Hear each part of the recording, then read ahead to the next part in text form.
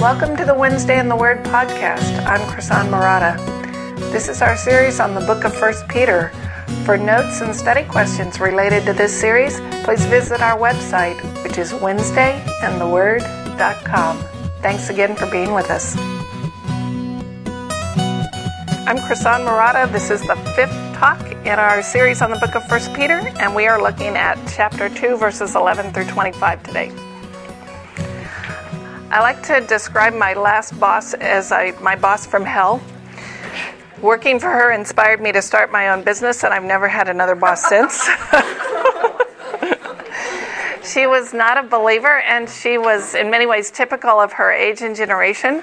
So the team I was working on consisted of my boss, another woman who happened to be my boss's best friend, and me. And about 2 weeks after I started working there, my boss began a very bitter and vicious divorce, and she just stopped showing up for work. And then my coworkers stopped showing up for work. And so literally months would go by, and I would not see either of them. So I just kept the project going. I didn't know what else to do. The problem was that my boss would show up out of the blue at these crucial meetings and presentations and take credit for everything I had done. So I would be in the room, and she would be presenting my stuff with her name on it. And that, I was about, maybe 25 or 26, and that was pretty hard as a youngster to take, because I was young and foolish then. Now I'm just old and foolish, but it was harder then. But on top of that, she would turn around and slander me to our supervisor, who was the vice president, telling him that I was unruly and that I was a slacker and I was disrespectful and incompetent. And then her best friend, our only other coworker, would back her up and say, yep, that's how it is.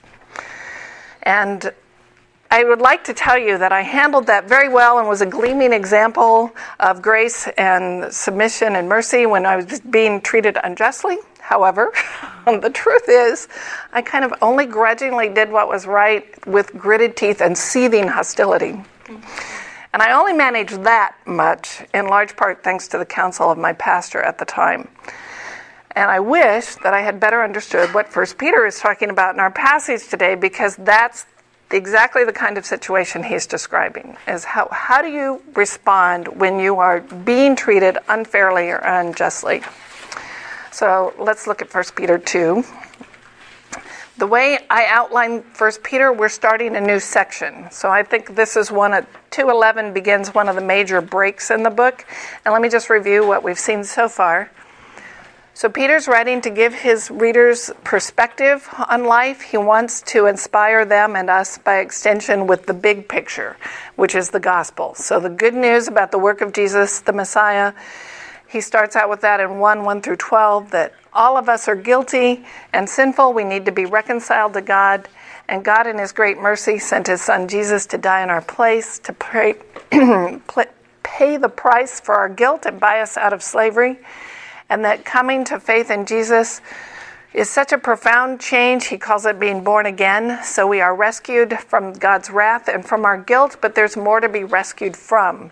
And that's our living hope. He talks about our living hope of an eternal inheritance that is guarded for us in the kingdom of heaven, when one day death will be completely defeated, sin will be completely defeated, and our rescue will be complete. So that's our hope. That's the inheritance we're to fix our hope on. Meanwhile, we have to live in a world that is different than we are, that may even hate us. And so that confronts us with choices about how do we live, how do we act, and we should make those choices based on who Jesus was and what he did for us. Then in 13:25, he writes that the gospel gives us this living hope, and that hope changes every aspect of our lives, and he explored 3 ways that it made us different.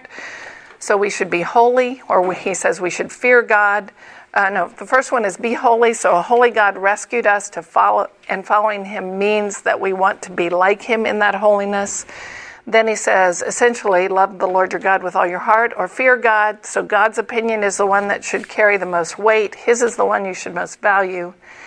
And then in 2:25, basically, he says, love your neighbor as yourself. So part of loving God is loving the things of God, which includes his people, and that we belong to each other in a unique way as fellow believers.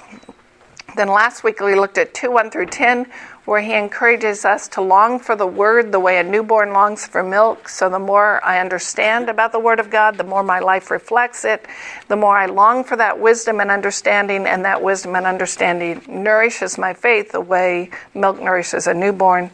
And he ended that section quoting Isaiah several times and Psalms to inspire us that we are God's people, and as God's people, we are part of this big sweep of redemptive history.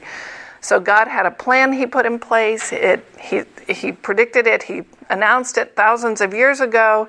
And if we believe, we are part of that plan. We are, as he says, living stones in a temple that God is building, and that we are part of that. So when you believe, you have a place. So he wanted to inspire us apart from, this idea that, oh, you're small and insignificant, to say, no, you are an essential part of the people of God. And that brings us up to 2:11, which, as I understand it, is a new section in the book. So he's laid the groundwork. I think essentially up to this point, this is kind of the basis, the groundwork for what he's going to go on to say. And now he's going to start applying it. And he's basically going to start answering the question, so what? So what difference does that make? And I think what's going on in this section is in 11 and 12, he gives us the principle. So again, this is like his summary conclusion statement first. He's going to say, this is the main point, this is the principle, and then he's going to apply it in 3 examples. We're going to see. We're going to do 2 today and the third one next week. So let's start there. 1 Peter 2:11 and 12. Beloved, I urge you as sojourners and exiles to abstain from the passions of the flesh which wage war against your soul. Keep your conduct among the Gentiles honorable, so that when they speak against you as evildoers, they may see your good deeds and glorify God on the day of visitation. So I think what he's doing here is giving us a positive and a negative. So in 11 is the negative, it's here's what you should abstain or flee from and not do, and then 12 is the flip side, here's the positive thing that you want to strive to do. So in 11, the word passions refers to all types of desires. It is not typically a word that refers to sexual passions, but it encompasses everything I might want, a need, and long for. And then similarly, passions of the flesh, he doesn't mean physical so much as what I am apart from God. Often when you see the word flesh in the Bible, it's the idea of what my unredeemed humanity, everything that I am apart from the grace of God. So he's saying, flee from all those passions that were yours, all the desires and wants that were yours when you didn't know God, all the things that were part of you when you weren't born again. Now, as an aside, the Bible does not teach that all physical desires are inherently evil. So that's kind of a myth that got started very early in church history, and it's still enduring, this caricature that Christians are out there saying, no, if it feels good, that's wrong. And the Bible just does not teach that. The Bible teaches that marital sexuality, food, pleasures, all those are good gifts from God, and they are to be enjoyed in the right context and in their proper place. So desires in and of themselves are not evil. We were created by God with passions. We were created to want things. It's how we act on them that makes a difference. So sexuality is not evil, but adultery is. The desire for respect isn't wrong, but trashing someone to climb the ladder is wrong. So it's not the desire itself, it's how we act on it. Okay, so he says, as sojourners and exiles, so now that you're different, now that this world is not your home, that you don't live that way, you want to flee from those kinds of desires and wants that were yours when you were ignorant, when you did not know God and did not know what was right. And then he adds this phrase, which wage war against your soul. And I think the best way to understand that is to look at the opposite of that, which is peace in your soul, and which is something hopefully we're more familiar with. Peace in your soul is a very sweet thing. It's that contentment of who I am. I'm content with who I am. I'm free from guilt. I'm confident that I have acted well. I have my hope set securely on Christ, and I can wait patiently. And that single-minded kind of wanting good and liking the direction my life is taking, that's peace in my soul. The opposite of that is what he's talking about here. When our soul becomes a battleground, then it's often damage we've inflicted on ourselves through our own selfish choices and desires. So that kind of the guilt that ravages you, or the fear, or the insecurities, or, I gave into some selfish thing that I wanted, and now it's creating trials and tribulations in my life. So Peter's saying, resist all those desires that come from who you are apart from God, that would lead you to do wrong if you acted on them. Reject those, and instead, keep your conduct among the Gentiles honorable. Now, remember the context. The issue is not just avoid selfish desires. He's saying as aliens and strangers we're not to get in. And then he adds this, keep your conduct among the Gentiles honorable, so that when they speak against you as evildoers, they may see your good deeds and glorify God in the day of visitation. So as converts to faith and Christians, we are strangers in this world in a very real sense. It's not our home, it's not our hope or our fulfillment. And he's saying our behavior matters to those around us. So I think among the Gentiles, he just means among those who do not believe. Those who are, the word literally means the nations. And I think in this context, those people who are not part of God's people. So he says, resist those selfish desires that were yours in your ignorance, reject the ones that are fueled by your selfishness, and instead strive to keep your behavior excellent and above reproach among non-believers. Now, and then he gives us why, so that when they speak against you as evildoers, they may see your good deeds and glorify God on the day of visitation. Basically, that they might come to believe. And I think that glorify God on the day of visitation is not final judgment, but just when they are being visited by God in some way. So the word visitation is often a window of opportunity. So God has acted in your life in such a way that the door is open, that you can see him acting, and you have a choice to respond. So he's making himself known to you. So for an example of this, if you have your Bible, look at Luke 19. This is Jesus as he is entering Jerusalem. It's Luke 19, 41 through 44. And when he, that is Jesus, drew near and saw the city, and the city is Jerusalem, he wept over it, saying, would that you, even you, had known on this day the things that make for peace, but now they are hidden from your eyes. For the day will come upon you when your enemies will set up a barricade around you and surround you and hem you in on every side and tear you down to the ground, you and your children within you, and they will not leave one stone upon another, because you did not know the time of your visitation. That's the same word and the same idea. And there, he's not talking about the second coming, he's talking about the first. He's saying you had this window of opportunity during Jesus' earthly ministry to respond. And in that window of opportunity, in that day of visitation, you didn't hear and respond, and now there's going to be consequences. And I think Peter's using it that same way. When you're treated unfairly and you respond with grace, it's a window of opportunity for someone else to see God's grace. So you're reflecting God in a way that matters. So Peter could be talking about future judgment, but I think and I used to take it that way, but the more I study it, the more I think he means on any day when God is making himself known in the world, and that could be very well through your actions. So we're called to represent God to the world. And as we go through trials, it presents us with this opportunity to act in a way that's different, as an alien and a stranger, to act in a way that's different, and that could be a day of visitation for someone. So my responses, my choices can be that window of opportunity. So that's his principle. Flee from those selfish desires, strive to keep your behavior honorable and above reproach, so that when they slander you, there's absolutely no basis for it. And now he's going to give us examples. He's going to say, okay, let's look at some places where this matters. And he's going to apply that principle to 3 situations. So a citizen under an unjust government, a slave under an unjust master, and a wife married to an unbelieving husband. And in each of these examples, he's writing to someone who's in a binding social relationship and they are being treated unfairly. So they're in a spot they can't easily get out of. They can't just easily walk away. They're being mistreated. What should they do? So we're going to look at the first 2 today and the third one next week. So let's start with the unjust government. Look at 12 through 17.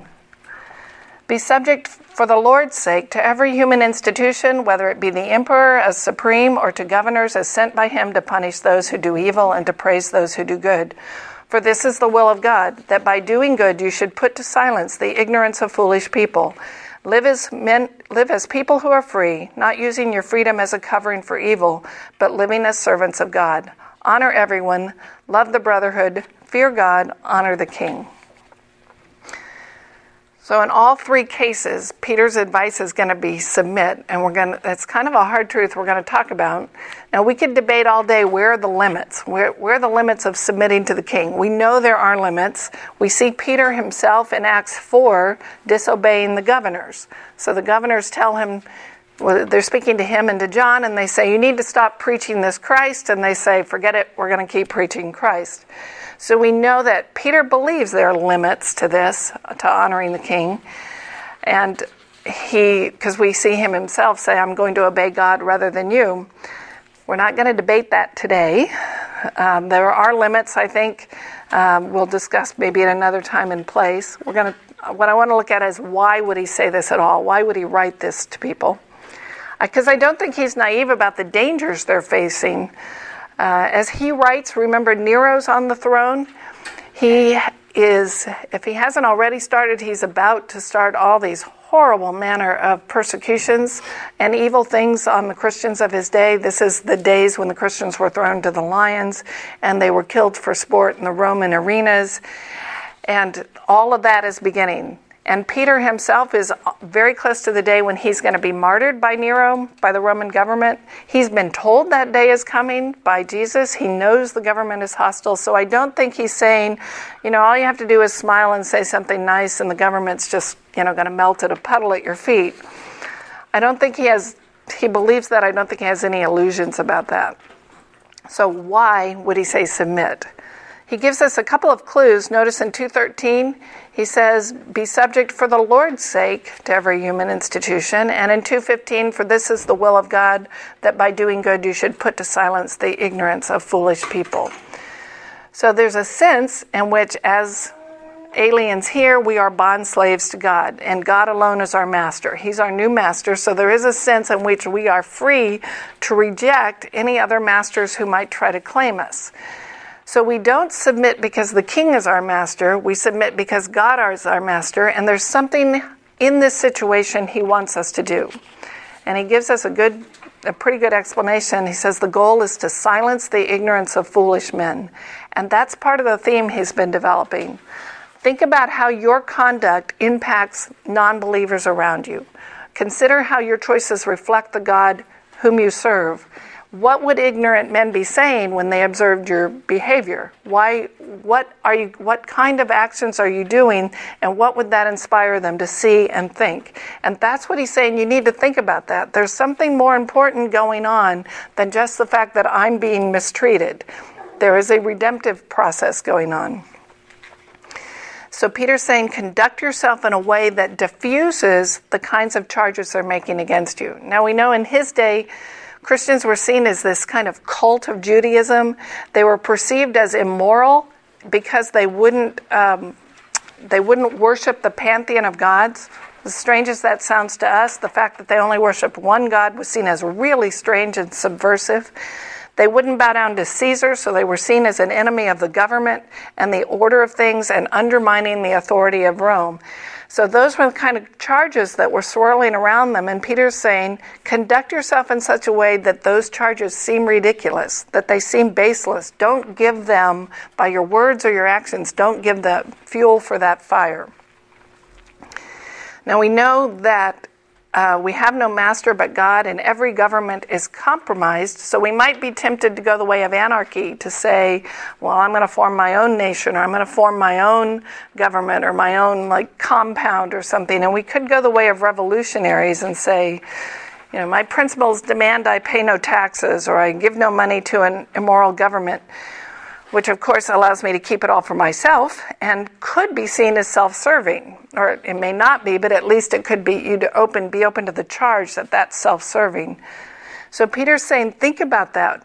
What are your actions saying? It's more important that your neighbors understand what being a Christian is all about than whether or not you pay your taxes. Well, that's just an example. It could be anything. He's saying this is an opportunity to exercise your freedom in love and conduct yourself in such a way that you're not confusing the message of the gospel. So submit to a government, because theoretically the government is dedicated to promoting the public good. Probably it's very flawed in that execution, but as much as it depends on you, don't give them grounds to slander you as criminals, as revolutionaries, or whatever, people who are opposed to what is good and just. So I think the basic bottom line is the real issue is, how do my choices reflect God to those around me? So as a citizen of the kingdom of God, I have the right to see myself as free from human institutions, but I want to conduct myself in such a way that I communicate, I serve a God who cares about justice. I serve a God who loves even those who hate him. I serve a God who is all about fairness and grace and mercy. So as far as I can in good conscience, I should live a life that communicates that I am not exempt from that I'm not above the demands of justice or public order. And then he concludes that section in 17, honor everyone, love the brotherhood, fear God, honor the emperor. I think those are pairs. So it's honor all people, but love the brotherhood. So there's a certain appropriate measure of love and respect you show to everyone, but you have a higher obligation to believers. You should fear God, honor the king, or honor the emperor. So yes, you pay respect to the king, but your higher obligation is to fearing God. So God is my master. He's the only one whose approval really matters, but the God who is my master has called me to live in such a way that it reflects him in the world, and so I show an appropriate measure of respect for the king because I am serving God. And the goal is that I not be perceived as that person's enemy, that through selfishness or lack of love on my part, I not be perceived as their enemy. Now, they may still hate me, you may still get contempt, but at least it's unjustified. Okay, let's look at his second example, and then we'll try to pull it all together. So basically he's saying, I want you to think about how this is more than how this is affecting you. I want you to think about how this is affecting other people. Let's look at his second example. Servants, this is 18 through 25. Servants, be subject to your masters with all respect, not only to the good and gentle, but also to the unjust. For this is a gracious thing. When mindful of God, one endures sorrows when suffering unjustly. For what credit is it if when you sin and are beaten for it, you endure? But if when you do good and suffer for it, you endure, this is a gracious thing in the sight of God. For to this you have been called, because Christ also suffered for you, leaving you an example, so that you might follow in his steps. He committed no sin, neither was deceit found in his mouth. When he was reviled, he did not revile in return. When he suffered, he did not threaten, but continued entrusting himself to him who judges justly. He himself bore our sins in his body on the tree, that we might die to sin and live to righteousness. By his wounds you have been healed, for you were straying like sheep, but have now returned to the shepherd and overseer of your souls. Okay, so the fact that he's addressing slaves at all raises problems for us. Because isn't telling a slave to submit to his unjust master kind of like blaming the victim? I mean, why doesn't he just talk to the unjust master? So I probably won't answer all your questions, but I'm going to at least try to make a dent in them. So the first thing to know is the picture, Roman slavery was not the same as what we think of as slavery. So our picture of slavery typically comes from the Civil War kind of slavery. That's not the case in Rome. Roman slaves were paid, and they usually did not stay slaves their entire life, and they had many of the rights of free citizens. So typically, they would work their way out of slavery in about 7 years. And it was much more like what we think of as indentured servitude today.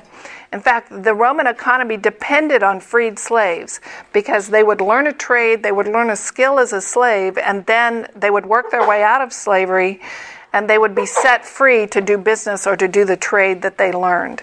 Now, I'm not defending the practice of slavery, but I just want you to see that at this time when Peter's writing, slavery was not what we think of today. They had undergone massive reforms, and the lot of slaves in Rome had improved tremendously. So it's much more like indentured servitude. So that's the first thing to realize. The second thing is remember the context. In each of his examples, he's writing to people who are called to submit to an unjust situation. So it is a given in his line of argument that the person in authority is in the wrong. The pagan government is in the wrong, the unreasonable master is in the wrong, and the unbelieving husband, as we'll see next week, is in the wrong. So in each of those, he's not justifying their behavior. He's writing to people who find themselves in a bad situation, a situation they can't walk away from quickly or easily, and he's saying, how should you respond? How do you bear up when you're being treated badly? So it's a given that the master is in the wrong. So what he says basically is submit even to masters who are unjust and abusive in a sense. He's saying, of course, if you do wrong and get caught, you should expect to be treated badly. But if you do absolutely nothing wrong and you get treated badly, this finds favor with God. There is a good thing in there. Now the question is why? Why would God want us to submit to that? Look at 2:19 again. For this is a gracious thing when mindful of God, one endures sorrows while suffering unjustly. I actually like the New American Standard Translation better. It says, for this finds favor, if for the sake of conscience toward God, a person bears up under sorrows when suffering unjustly. I think that's a better translation, for the sake of conscience toward God. So he's saying you have this belief that's calling you to submit in this way, and you act on it.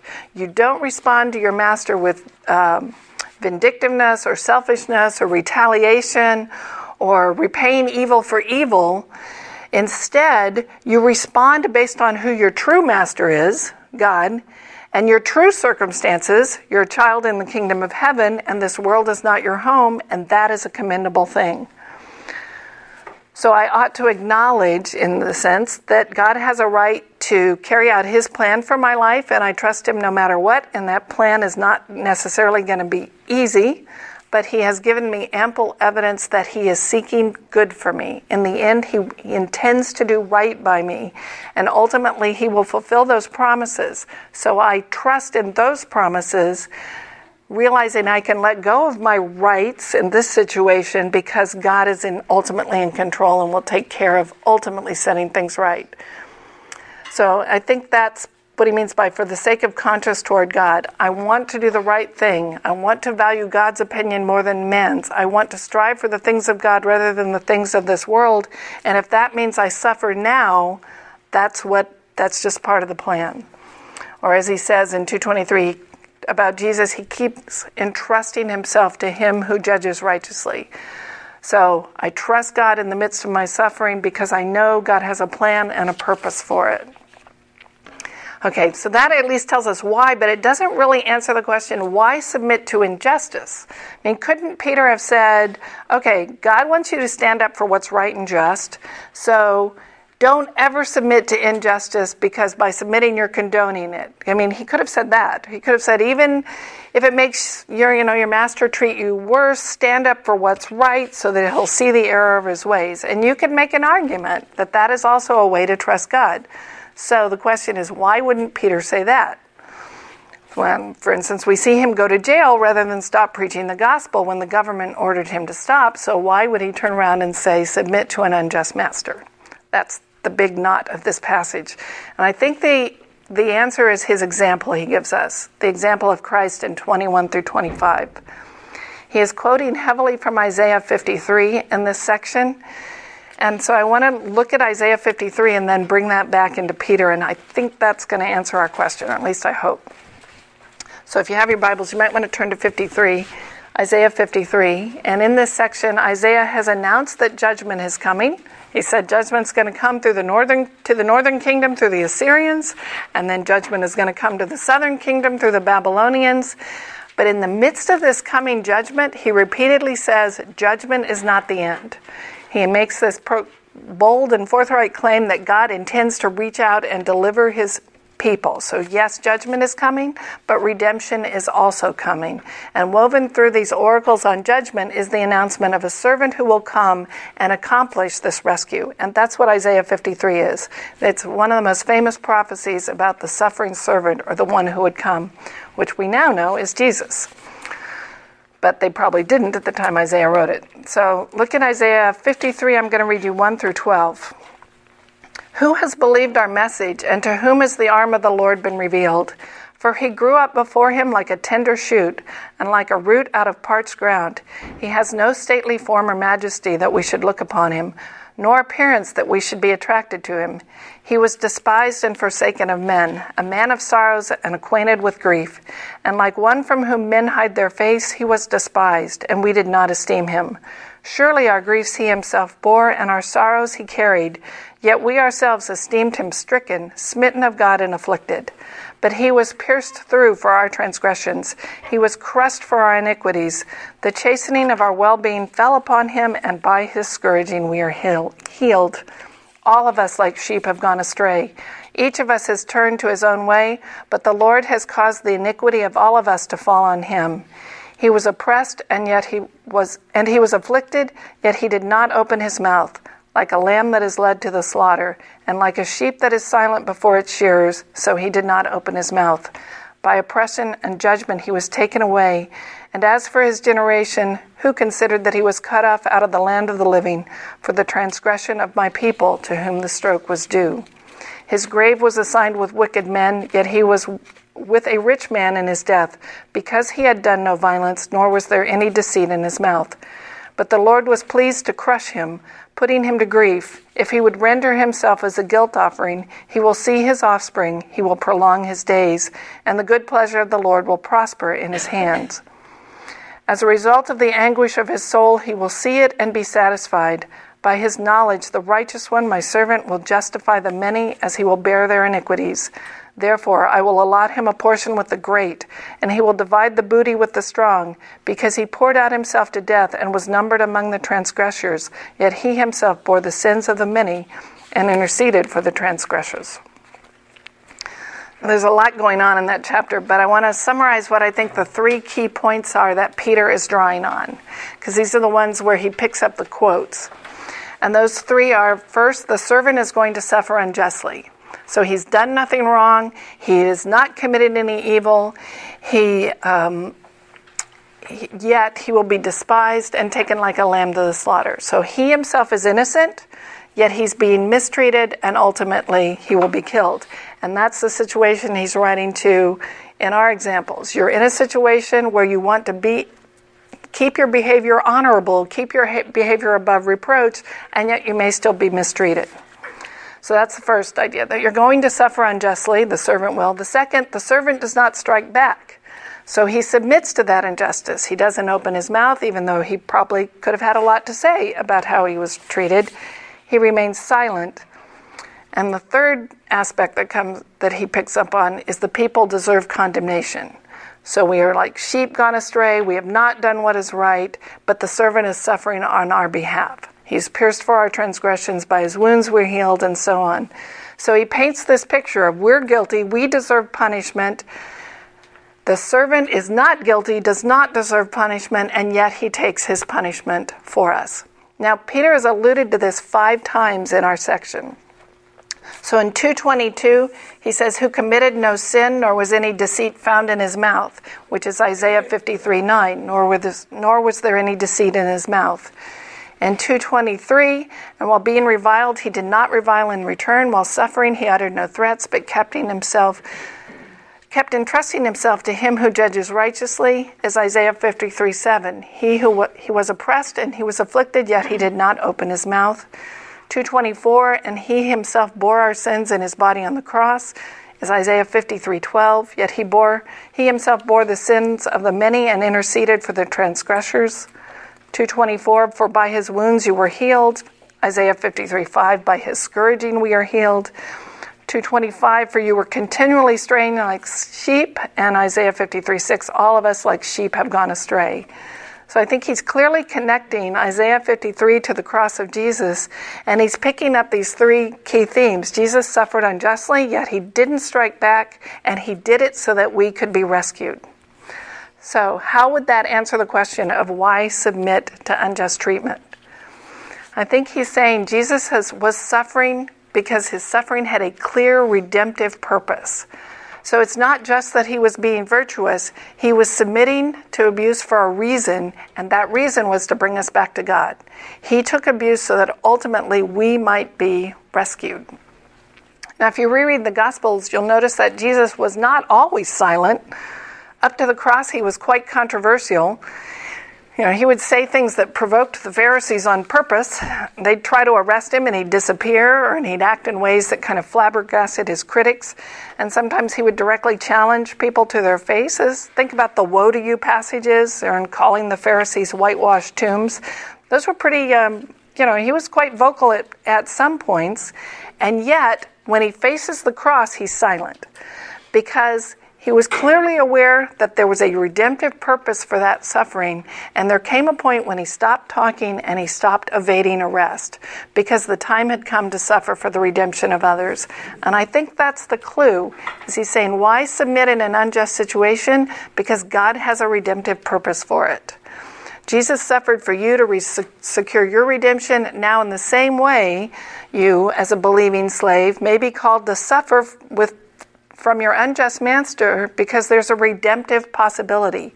Your submission may in fact bring about his rescue. Now, it's not a guarantee. It's not a one-to-one submit and you get this reward, but submit as an act of loving your enemies is the idea. Remember, it's that three-part picture. You're suffering unjustly, yet you don't strike back and demand your rights, because you're suffering for the sake of someone else, that they might see grace, that they might see God. And that's the example Jesus left us to follow. I think that's the same logic that we saw in the unjust government. Submit so that those who are slandering you will see there's no basis for their slander, and one day they might glorify God. So our suffering is in part for them, that one day they might see God and glorify him. And I think we're going to see that same thing in the example next week. The wives and a disobedient husband suffer now for the sake of another, that they might be one. So it's not just submission for the sake of submission.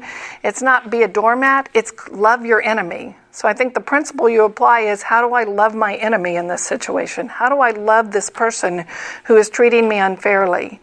So it's not submit just for the sake of submission. It's submit with a redemptive purpose. It's the same ethic we see in the Sermon on the Mount of turn the other cheek, go the extra mile, love your enemy. It's not just put up with abuse. The context is love your enemies. Now, again, there are limits, and we just don't have time to kind of debate them all now. But I would suggest in cases of real physical abuse where there is danger, yes, you should flee if you can. There comes a point where you may say there is no, the chance of redemption is that window has closed. And how do you judge that? I don't know. But I think there comes a time when you have to say, I've done all I can do, and get yourself out of the situation if you can. Now remember, he's writing to people who can't get out. Citizens just couldn't migrate to a new country. A slave just couldn't get out necessarily.